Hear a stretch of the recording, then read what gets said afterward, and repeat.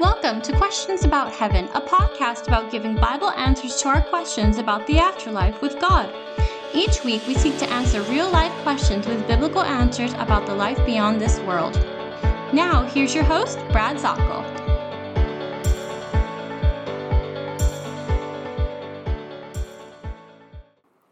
Good day to you. This is Brad Zockel, and you're listening to the Questions About Heaven podcast. I appreciate so much that you're wanting to learn what the Bible says about heaven, about the God of heaven, Jesus and the kingdom that is promised for us, and all of the wonders of the life beyond this one. We've dedicated this ministry to specifically, as much as possible, talking about heaven, and in doing that, we work very, very hard to show you what the Bible says. So, if you're able to take out a notebook and have a pen available, then you can take down these notes. And as I like to tell the wonderful friends that we have on our different ministries, be like the Berean Christians who in Acts chapter 17, verse 11, would search the Scriptures daily to see whether these things were so that were being taught to them. And I would pray that you do that as well. The ministry that I am serving in is called Zulon, the Zulon International Bible Institute. And the word Zulon is the Greek word for tree. And we take this word tree, and the meaning is that we agree with Ephesians chapter 3 and verse 17, that we are rooted and grounded in love, the love for Jesus, God the Father, the wonder of the Holy Spirit, and also for one another.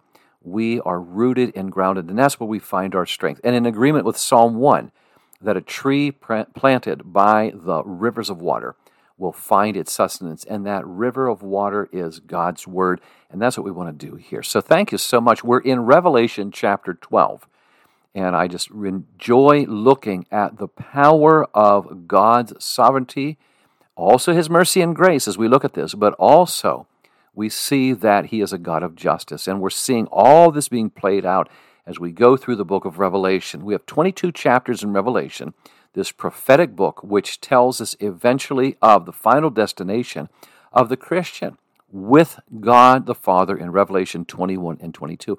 And we're working our way there, but in the passage that starts in Revelation chapter 6 all the way through Revelation chapter 19, we see the judgment of God on earth, the wrath of God against the rebellion, and we see this. Now, we go to Revelation chapter 12, and as we're looking at this, I'll take you through a review. We're looking at this particular passage here, which is indeed a wonderful, wonderful passage of God's justice, but also very sobering on those that would push against Him. This particular part takes a break and gives us symbolism, very heavy with symbolism in Revelation chapter 12. You might call it, this passage here, the woman and the child. The woman and the child. In here, you're going to see a very, very powerful figurative image of a woman, a child, and also a dragon. And it told us in the first 6 chapters, that if you listen to my previous podcast on this, that there was something called a mega semeion. Those are the Greek words. Mega semeion, the great sign. You will find that there are 7 signs going on in the next chapters, 12, chapter 13, chapter 14. Here we have, as we start off, and 7, of course, is the number of completeness. We're getting a complete picture of something that we should know during the time of this thlipsis. That's the Greek word for the tribulation, the great tribulation that's on earth. Jesus has taken the believers out, and then God's wrath is coming upon the earth. The believers are happy in the realization of Revelation chapter 3 and verse 10, because you have been faithful to me in my word, I will take you from the hour of trial which will come upon the whole world. And indeed, this is a trial upon the whole world. During this time, the introduction of the Antichrist is just a chapter away. The woman here, it says, is clothed with the sun. And in that, when we see this, we see that this takes us back to the prophecy that we see in Genesis chapter 37, verses 9 through 11. And in Joseph's dream, he sees this.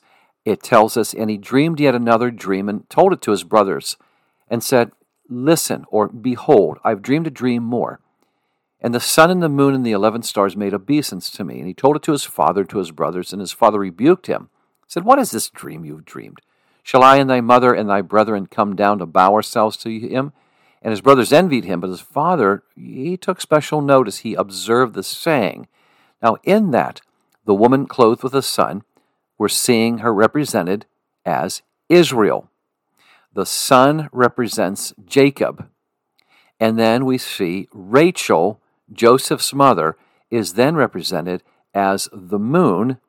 And you're going to see the 11 stars. Those were the sons of Israel. And in there, Joseph is the 12th star. When we see this representation here, we're starting to see Israel being clearly represented, as we talked about in the previous podcast. When she gives birth, then we see this is going to be Jesus. We see this in verse 5. She bore a male child. He would rule all the nations with a rod of iron. Well, we know full well that that's Christ there. And then the dragon comes trying to stop all of this. He has 7 heads, 7 diadems on there. Those are, anytime you see diadems, that's talking about authority. And of course, this is trying to say he has complete authority on the earth. On the earth, he's allowed to have that. The 10 horns, well, 10 has a lot of significance in Bible numerology. And in this case, we can agree when we see that it might refer to the earthly governments through we see in the scriptures. It can talk about you have 10 commandments, organizing people, organizing the nations under God.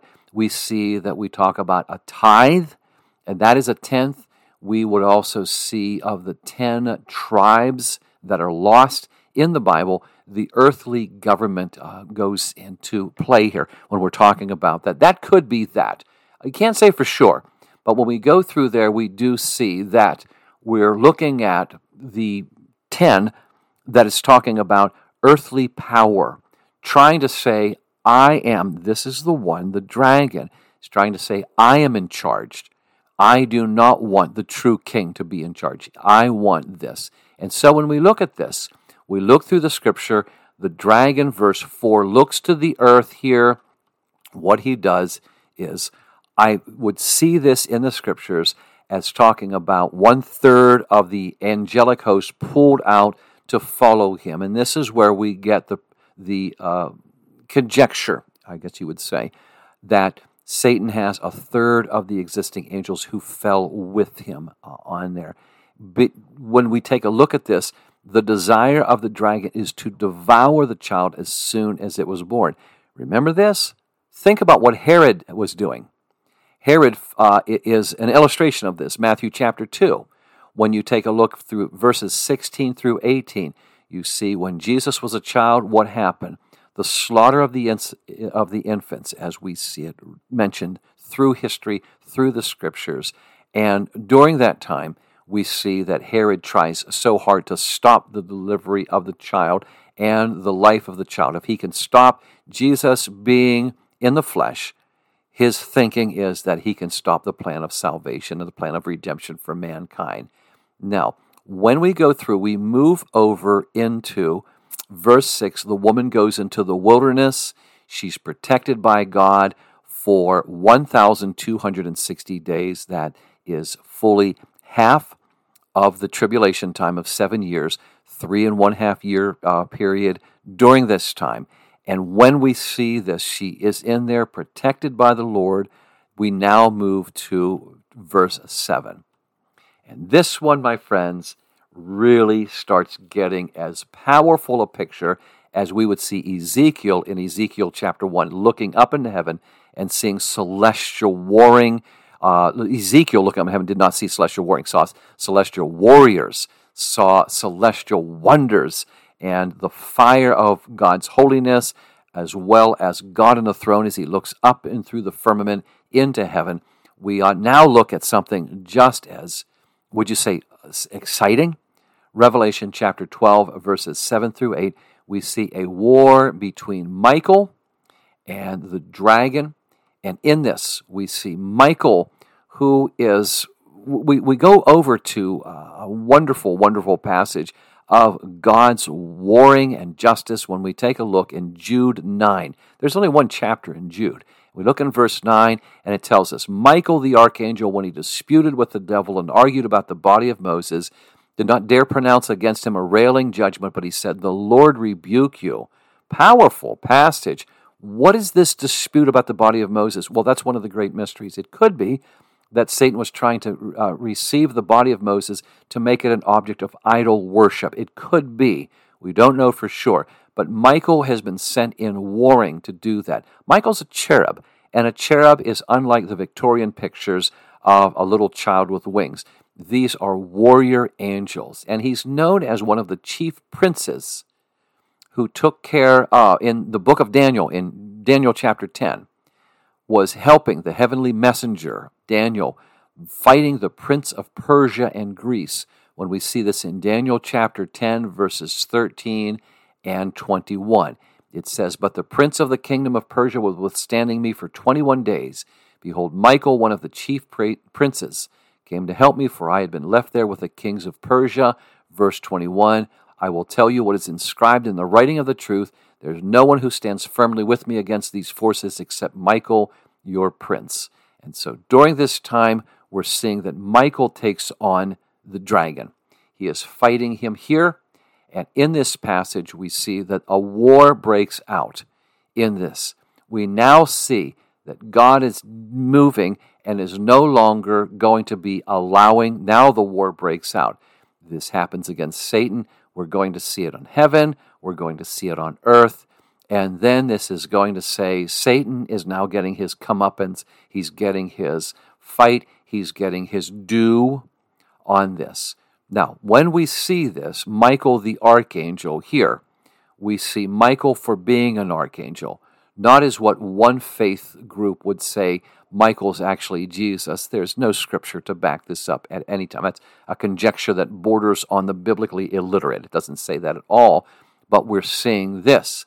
When Michael is fighting, he has his angels here, is fighting them and going into war. And when they are going into war, we see this. Here's a curious question. How do they kill each other? Are there celestial swords that are into sword play? Are there other kinds of mechanics? And how does an angel die? How does an angel be injured? Well, we don't see angels as dying.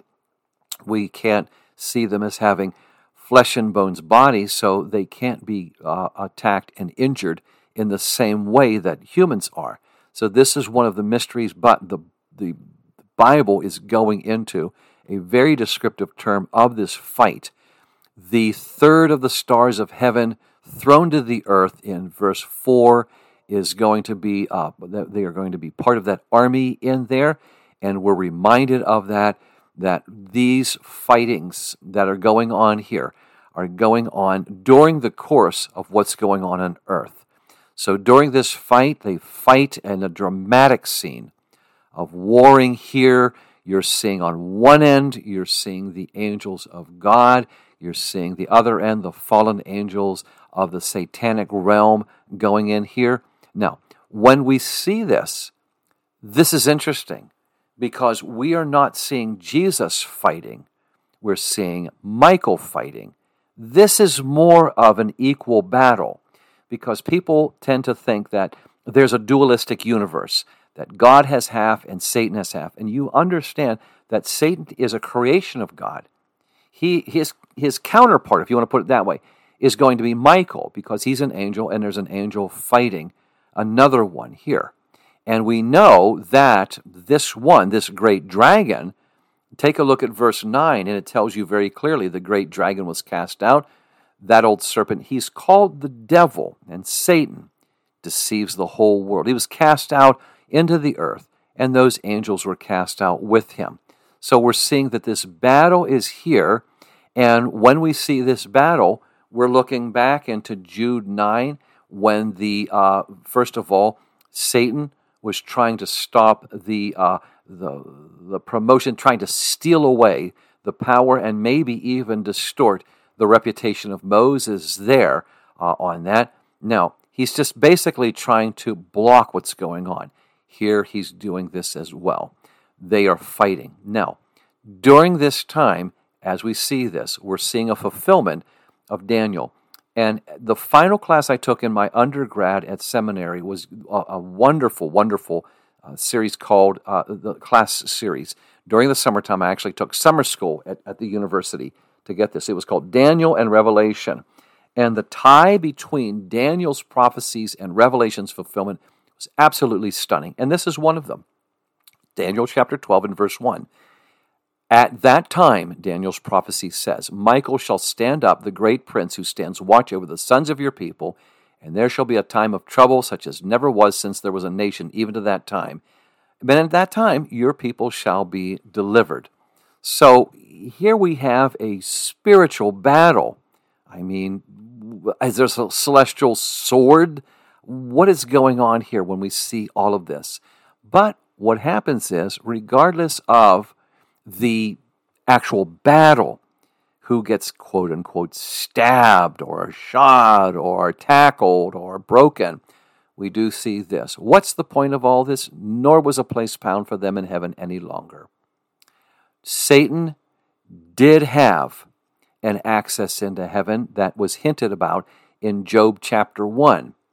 But now we see that he's taken out. Verse 9, Satan is cast out to any access or walk near heaven. When we looked back, we saw that Satan would actually try to gain access. What did he do in Job 1? He's making an accusation. He continues it on over. In Revelation chapter 12, we're seeing that the accuser is cast out. This is what he did. He accuses, verse 10 of chapter 12 here. They're cast out of heaven. We see him identified there as Satan himself. No question about that on here. And when we see this down here, we see Satan being defeated, and in his defeat, the angels are also put with them. He could not prevail. You have the word in the scripture in prevailing in verse 8, which means that he would overpower, but he just doesn't have it.